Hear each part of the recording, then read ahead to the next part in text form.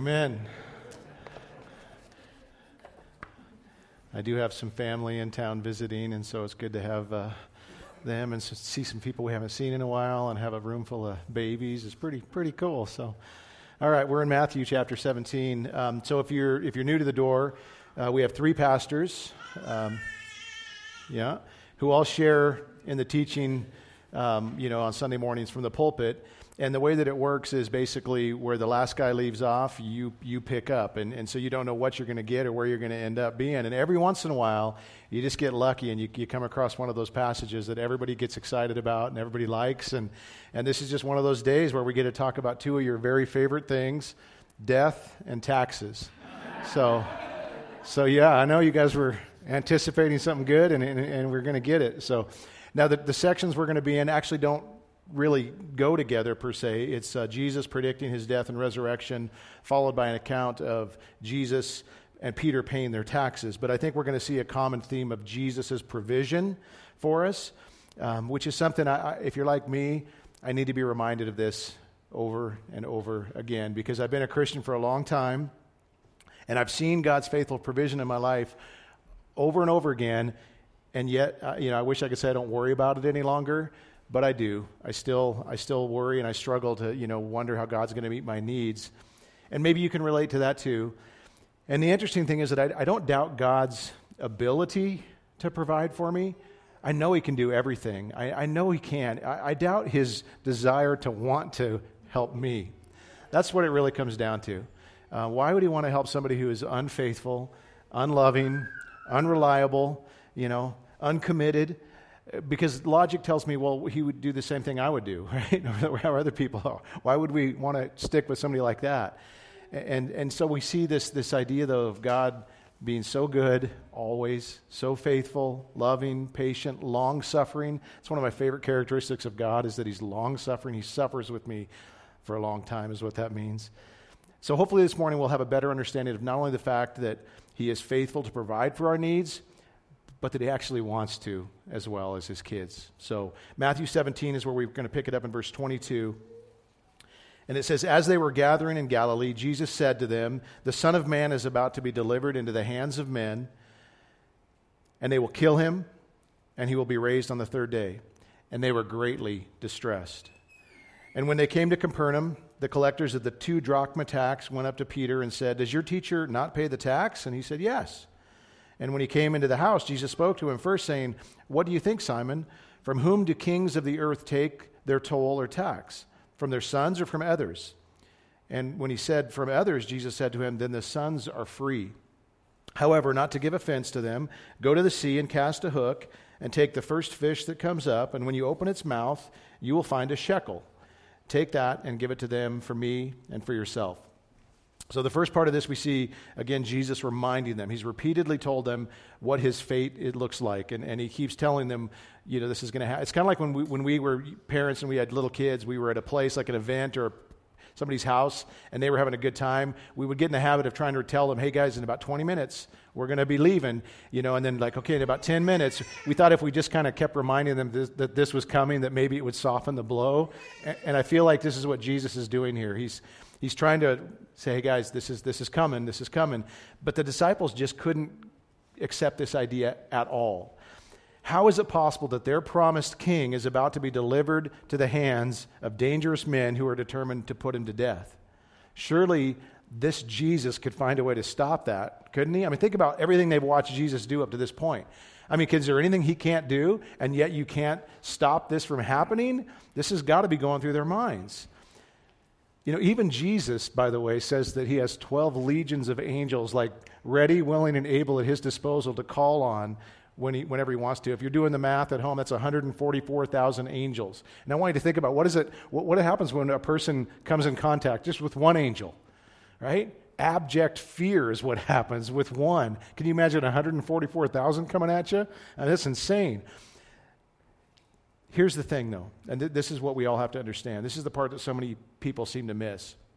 Nothing ever happened to Jesus that he didn't allow to happen. Okay, Jesus was never a helpless victim in any of this. He was never concerned about losing. This was God's plan. This is what he signed up for when he took on human flesh. It was always the plan. There's two passages in Acts that I love that speak about the sovereignty of God and everything that happened to Jesus.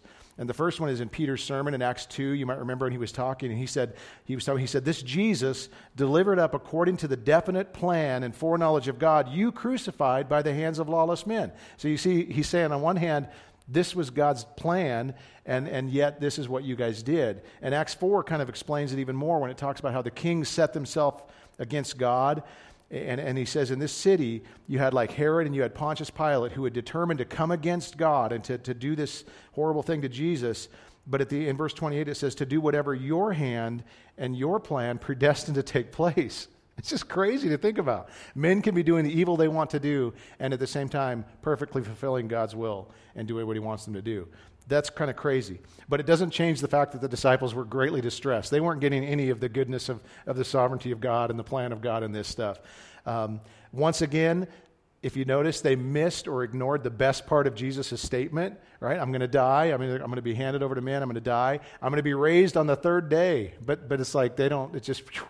And in fairness to them, how do you hear that and deal with it? Because again, one does not simply rise from the dead, right? This doesn't happen. So he's saying that, but they're like, well, he must mean something else because that doesn't happen. This is what makes Jesus so incredible and what he did so astounding. His life, death, and resurrection were so mind-blowingly out of the ordinary that it literally split time in two. Do you guys ever think about that? The way we measure time before Christ and after Christ? There's been some important people that have lived and died important deaths even, and yet they didn't divide time the way we measure time in two, and Jesus did. And this is why we believe that everything he claimed to be and everything he claimed to do is true, right? Including not only what he did, but what he's going to do. Do you realize he's coming again? He will return to judge the living and the dead. Are you ready for that? Are you excited for that? You can be. If you don't know him, if you're not on the right side of this, it's a terrifying thing to think about because he's coming to judge us. But he's made every provision for you to be ready. You will bow before him as Lord. You will confess that he is Lord. That's non-negotiable. But you can do it like willingly now in worship, or you can do it later in a way that's not going to be so good. But the reason that you can be confident that he's given provision is because Jesus came and he lived the perfect life for you that you couldn't live. He did that for you. And then he went to the cross in your place, and he suffered and died the death that you deserved. He became your substitute. And then by coming back to life 3 days after he was buried, and he proved that he conquered sin and death, and basically he is Lord. He is exactly who he said he was. And if you believe that and are willing to turn away from everything else and confess that he is Lord, the Bible says you will be saved. You'll be saved. That's it. This is good news. This is the news of the gospel that we're given to preach. So that's the first part of our section. Then verse 24 moves the narrative forward, saying that when they got to Capernaum, I love the name of these guys, the collectors of the 2 drachma tax. It sounds like a band. Like, I don't know if that's a band name that's been taken yet, but have you guys heard the collectors of the 2 drachma tax? It's a good name. Anyway, it's still available, I think, if you're looking for a band name. But they ask him, does your teacher not pay the tax? So Capernaum was Peter's home, and Jesus had now made it his home as well. So, it's got to be a great town when you enter, you're met with tax collectors. It's like they should have maybe had a convention and visitor bureau meeting and like, hey, is this the best way to attract people to our town? Definitely not. These guys were responsible basically to collect a Jewish tax of a half a shekel, which was equivalent to about 2 to 3 days' wages. So it's a pretty good chunk of change. And the idea is that every law-abiding Jewish man over 20 was to pay this tax annually, and it went to the upkeep of the temple. If you think about everything that had to go on at the temple on a daily basis, there was a lot. And so this is what this tax was for. They approach Peter and they ask it in the negative, does your teacher not pay the tax? Kind of an interesting way to ask. So there's this idea that they assumed he wasn't going to. And that could have been because Jesus already had kind of a reputation for making the lives of the religious leaders difficult. And they're thinking, oh, here it comes. He's gonna cause trouble. Or they could have thought this because rabbis they could exempt themselves from this tax. And the fact that they say he's a teacher means that maybe he would say, hey, I don't have to pay this, I'm a rabbi. Lots of people found ways to get out of this tax, by the way. The Sadducees said, we don't believe in it. So they just didn't pay it. That's handy. The Essenes said, we think it's good, but once in a lifetime's enough, and that was all they did. So it was sounds like it was pretty easy to get out of. But Peter, impulsive Peter, they ask him, and he volunteers Jesus to pay the tax. He doesn't have a conversation. He's like, is he going to pay it? Yep, he'll do it. Now, Jesus had either overheard this conversation or he just knew about it because he's Jesus. But when Peter gets back to the house, it says this in verse 25. When Peter came into the house, Jesus spoke to him first, saying, "What do you think, Simon? From whom do kings of the earth take toll or tax? From their sons or from others?" And when he said from others, Jesus said to him, "Then the sons are free." Now, Jesus just happens to be the son of the Most High King, correct? So, is he exempt from this tax? More than anybody. I mean, if you think about it. So you can now picture Peter going, I told the guys you were going to pay it. Maybe I didn't think this through. Maybe I should have come and asked you first, Jesus, but I obligated you to 3 days' wages, Sorry. I love Peter in that way. But then Jesus is making this point, though, that the sons are free. Of course, that includes him, but it includes everybody who's part of the royal household. They're exempt from paying the tax. So it's kind of ridiculous and even insulting that they would ask Jesus to pay this task knowing who he is. But here's the cool thing, that if the royal family is exempt, that means all the kids are exempt. And if you're a Christian today, this is amazing news for us, because it means that everybody who's been united with Jesus through his death, burial, and resurrection, that they've been adopted into the family of God as legitimate sons and daughters, heirs. And so that means we're now also exempt from this thing. As part of God's family, we are free. And this is a weird thing. Free people don't have to do things that other people have to do. So because we're citizens of God's kingdom, it means we have diplomatic immunity. It's kind of a weird thing to think about, right?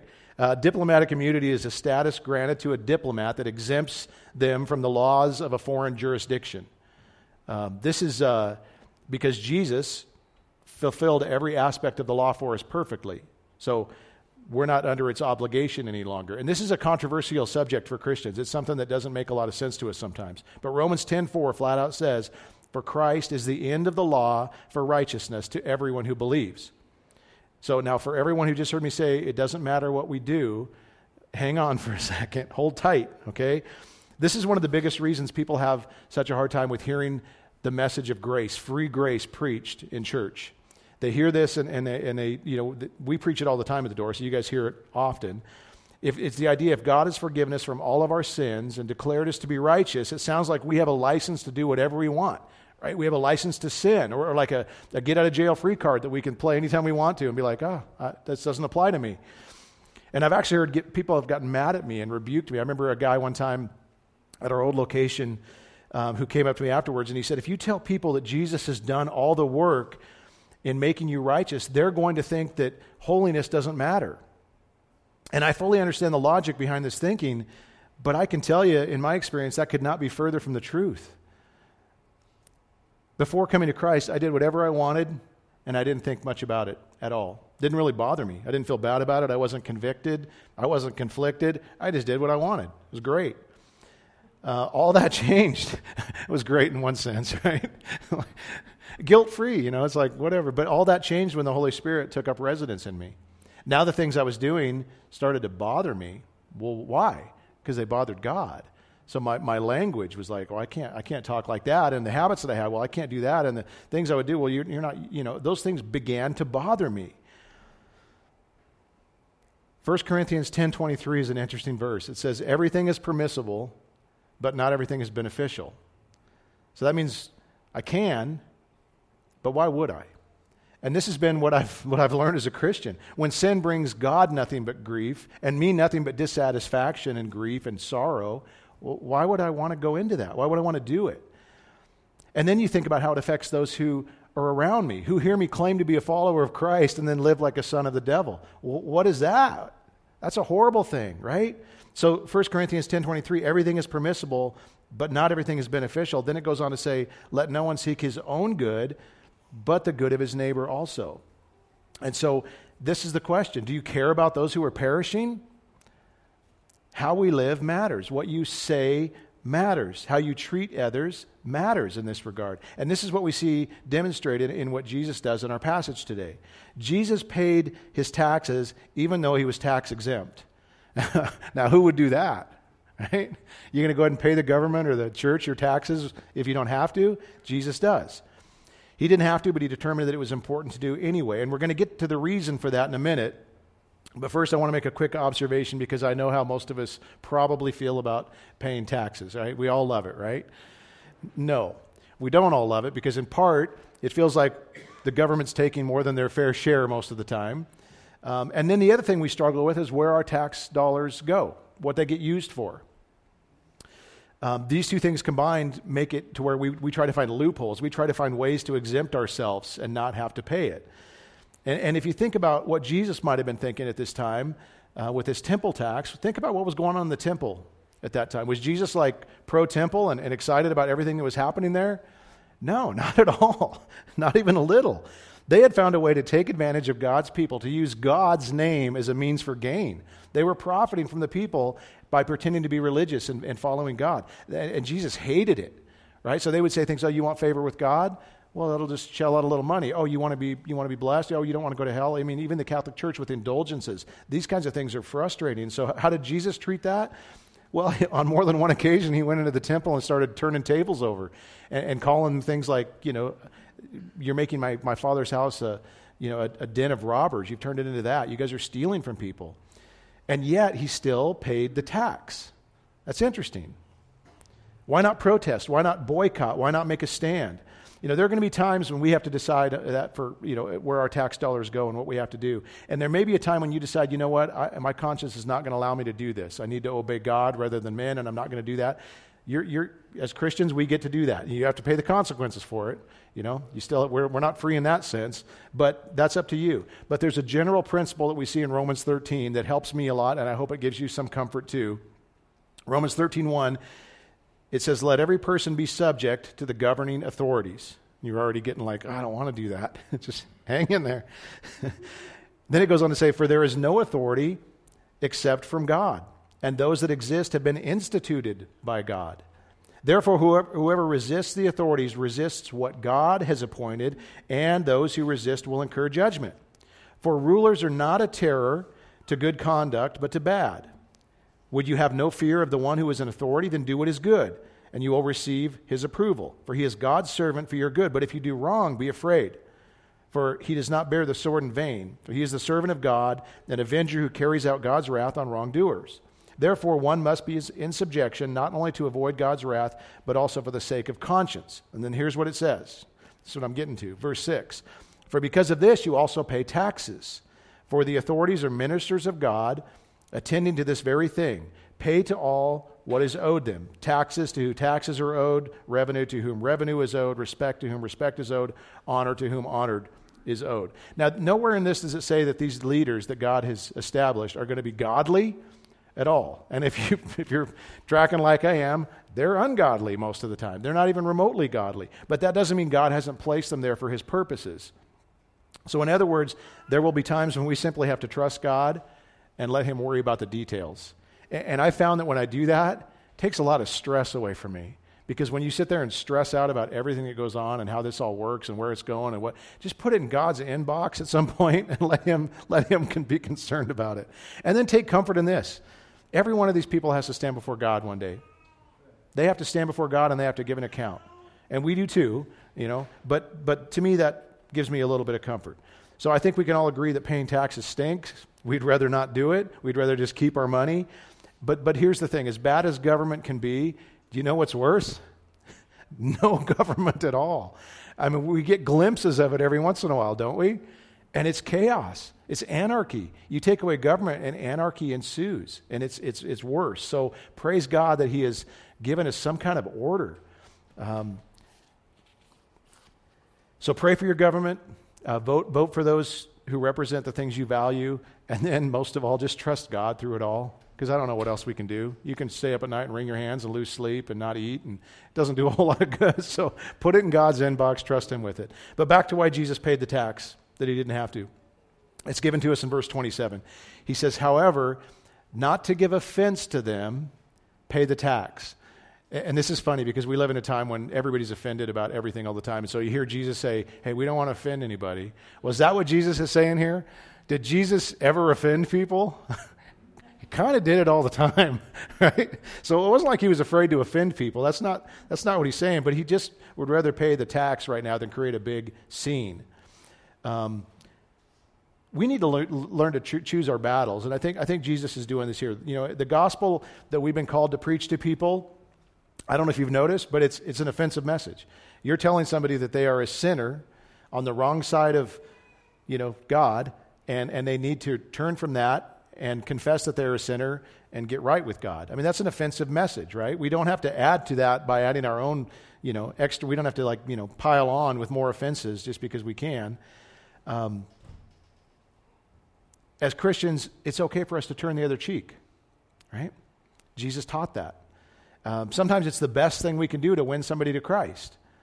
Because this tax, like we said, wasn't compulsory. They didn't have to pay it. They could have appealed and not paid it, but it would have been a long process, would have attracted a lot of attention, and it probably would have distracted the disciples and gotten Jesus off of mission to what they were trying to do. And the enemy loves to distract us from the real mission that we're here for. He just does. Here's the thing, and this is the toe-stepping part, if I haven't already stepped on your toes. We're pretty big on our rights here in America. And don't get me wrong, I love them. I love every one of them. I want to have them as long as I possibly can. I hope they never go away. But do you know that they could? They could. And I think because we've always had them and we've always known that they're a normal part of our life, somehow we've come to believe that they're God-given rights. And if you really think about it, which ones are God-given? What rights do we have that are God-given rights? And I'm like, we have the right to remain silent. If we have God-given rights as Christians, we should get on the phone right now to the leaders in China and North Korea and Iran and start, hey, guys, you got this all wrong. These guys have God-given rights. Maybe you didn't know about them. Maybe you hadn't heard about them, right? The fact of the matter is we don't. We have them here, which is great. But here's the cool thing about all of these Christians who may not have these same rights that we have. It doesn't mean they're not free. And you'd say, what do you mean they're not free? Their governments are oppressing them. They're being killed. They're being persecuted, thrown in jail. What do you mean they're free? Well, just like what Jesus said earlier in this passage, the sons are free, right? And if the Son of Man sets you free, how free are you? Free indeed. You're free. So when you think about it, the worst thing that somebody can do to a Christian is kill them, and then they usher us straight into the presence of God. So it's like, well, that wasn't too bad, was it? That's like, as American Christians, here's the thing. We've got rights while we have them. Hopefully we have them for a long period of time because, again, I love them. We have freedoms. The question is now, how are we using them? Are we using them for us, for our gain, or are we using them to advance the gospel? So we need to ask ourselves that question. Are we using them in a God-honoring way? Well, what I say, what I do, is this going to further, my opportunities with the gospel, or is it going to diminish them?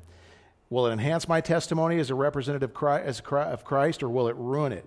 So yes, we have diplomatic immunity, but we're still ambassadors of Christ, and so how we live matters. It matters greatly. So Paul would say, basically, we should become all things to all people, so by all means we might win some. That's the idea. So that might mean that we need to put our rights aside sometimes for the sake of others. I mean, who did that? Who modeled that for us better than anybody? Jesus. He had God rights. Those are the best rights you can actually have. And he said, you know what? I'm willing to set those aside for you guys, even by going to the cross. This is amazing, and he's our example to follow. And when you think about it, what does it say to others when we willingly surrender our privileges for the sake of them? It shows them we love them. It shows that we care about where they end up. And so keep all that in mind. I mean, it's a tricky thing to navigate in our day and age. We live in one of the goofiest times I've ever been, a part of. But we have an opportunity here as an ambassador of Christ to make a difference in the way we do some of these things. Well, the next thing we see in this passage that I love is that Jesus can easily provide for all of our needs. And this includes the two things that weigh on us the most, like we already talked about, death and taxes, right? So let's talk about the tax part first. 3 days' wages it's a lot then, it's a lot now. I mean, most of us don't have just $500 sitting aside ready to hand to the tax man at any given time. It seems reasonable to think that Jesus, as God, would have just pulled out, a giant wad of cash and said, "Here you go, Peter, go take care of things for us." But from what we see here, it looks like Jesus didn't even have a half shekel to his name. And it just goes to show you that the way God chose to come versus the way I would have chose to come if I was in that meeting, very different, right? We're told that there was nothing about Jesus that was attractive. It says that men wouldn't have been attracted to him. He was despised and rejected. I would have done that differently. I would have been like, people would have been going, "Is that a God or a man? I'm not sure." It's like, well, it says that Jesus didn't have a place to lay his head. I would have had a place to lay my head. Really nice place, maybe 2 or 3 of them. The fact that Jesus doesn't have any money is kind of shocking. This is God, and he's not got money to pay this tax. But does that pose a problem for him? Not even a little. Yeah, he knows where to get it. It's not a problem. He's got a plan. So I love what he tells Peter, and this is kind of comical to me because you picture Peter hearing this. He's like, this is what I want you to do. All right, here's the plan. I want you to go to the sea. It's like Peter's like, "Okay, I know where that's at. I've done that a lot in my life. I want you to cast a hook, one, and take the first fish that comes up, and then you're going to open his mouth up, and you're going to find a shekel, and then I want you to just take that to the tax man." And I can see Peter going, "Yeah, Jesus, that's going to work."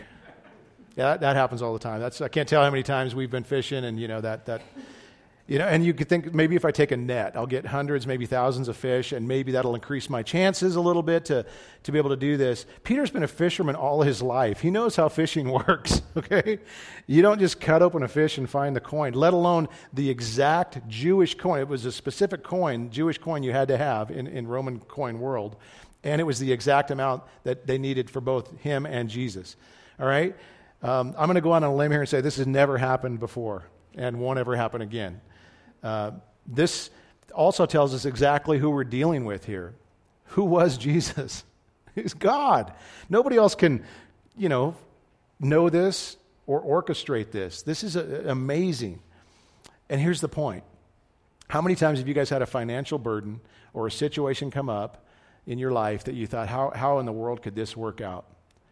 How in the world is this going to come together? Where's the money going to come from? Where's is anything too hard for God?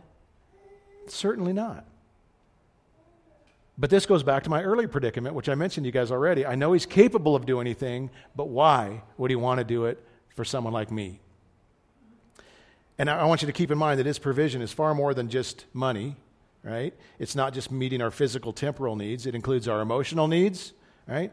Our health needs, our mental needs, our relational needs, and of course our spiritual needs. Well, we see the answer, and it's right in front of our face as to why. Why would God do this for somebody like me? And it's probably the most well-known verse in the Bible. You guys could all recite it with me right now.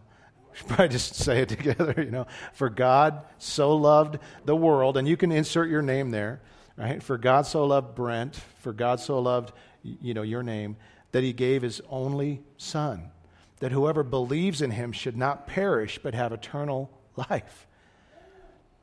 How much does God love you?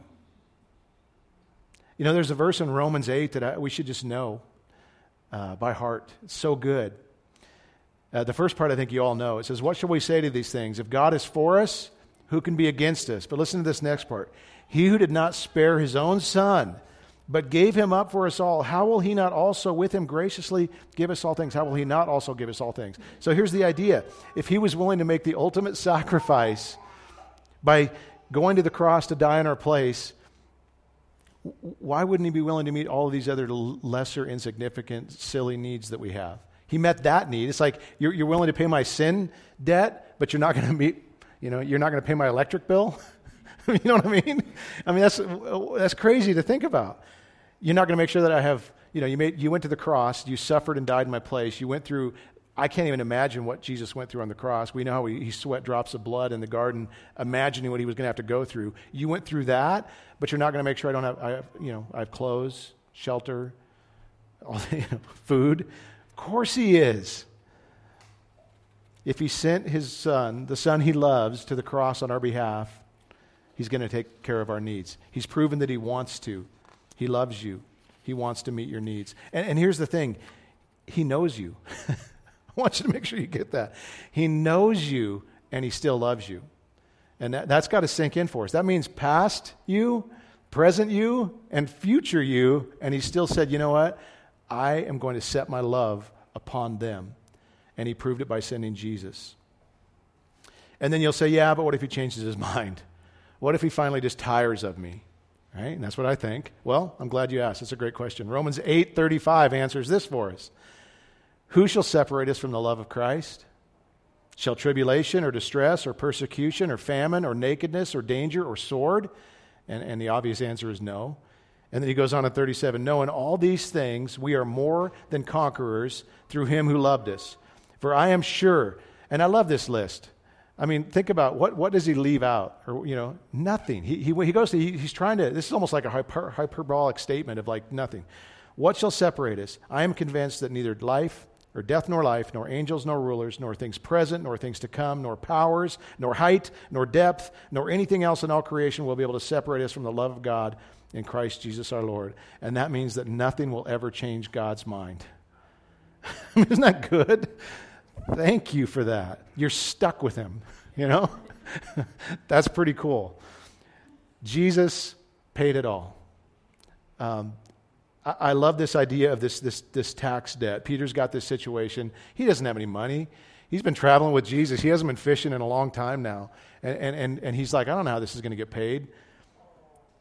He probably didn't have 3 days' wages sitting there. Jesus said, I got it. I got your debt, Peter.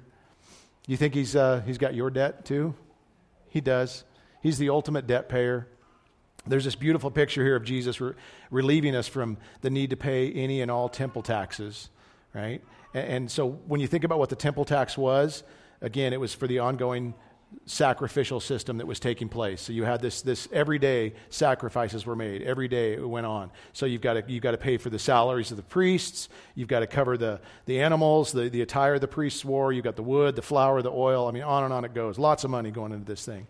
And the book of Exodus records why the tax was started and how it was likened to paying a ransom to make atonement for your sins. So you want your sins to be forgiven? Well, you need to pay this tax so that all this stuff is possible, so that you can have some kind of a atonement. And Jesus has removed the need for that tax by giving his own life as the ransom to atone for our sins. The price has been paid in full. So there's no more need for this tax ever again. There's no more need for the priests. There's no more need for the sacrificial lamb. There's no more need for the temple, because Jesus became all of those things for you. He's our priest that mediates between us and God. He's the sacrifice that appeases God's wrath. He's our temple where we can go to be cleansed and find sanctuary. So what this means for you and I, beloved, is that death and taxes ain't got nothing on us anymore. Okay?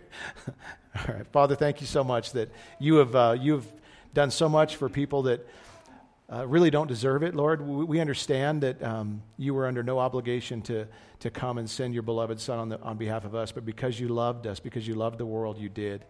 So, Lord, help us not to spin out of control. Help us not to worry and wonder how all of our needs are going to be met, because we are a needy people, and yet you are a God who supplies.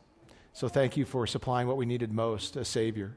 And thank you for the fact that you not only did you supply that, but you'll meet our daily needs. You'll be our daily bread. You'll give us everything that we need, and we can trust in that. So help us to be encouraged by these words today, and to be grateful, Lord, in the way that we live our lives unto you. In Jesus' name, amen.